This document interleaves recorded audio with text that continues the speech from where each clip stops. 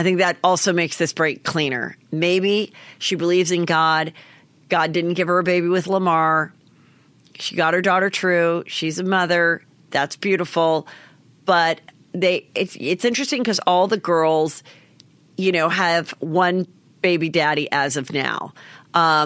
Kim only had children with Kanye, though she was married twice before, only had children with Kanye, and I think she's probably done having children.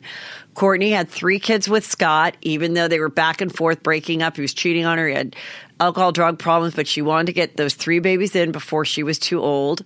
I don't think she'll have a baby with Travis. I really don't. Travis Barker. And so, I think that Khloé was on the same path. Like, okay, yeah, he's a cheater, but let me just have a full sibling for True. I don't know why that matters, but I think that was just maybe to make their life simple.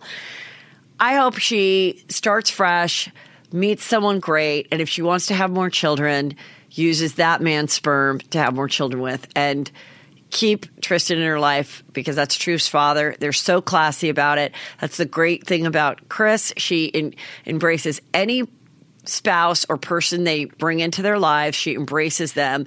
And then when they break up, who do they go home to? Mama Kris, which is a really hard thing for a parent to do when they know they're with someone that's not right for them.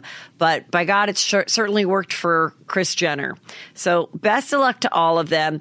And I don't know why that song never got to Khloé, because Tom Girardi paid for it to be a #1 Billboard dance hit in the gay club circuit. No, I do know that you can absolutely pay to have Billboard #1 hits, or because you literally it's based on how often a dance club hit.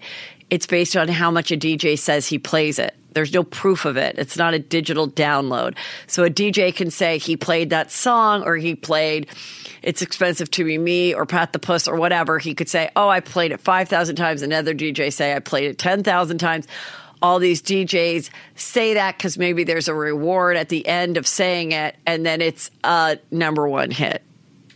Just little tips for you guys to know.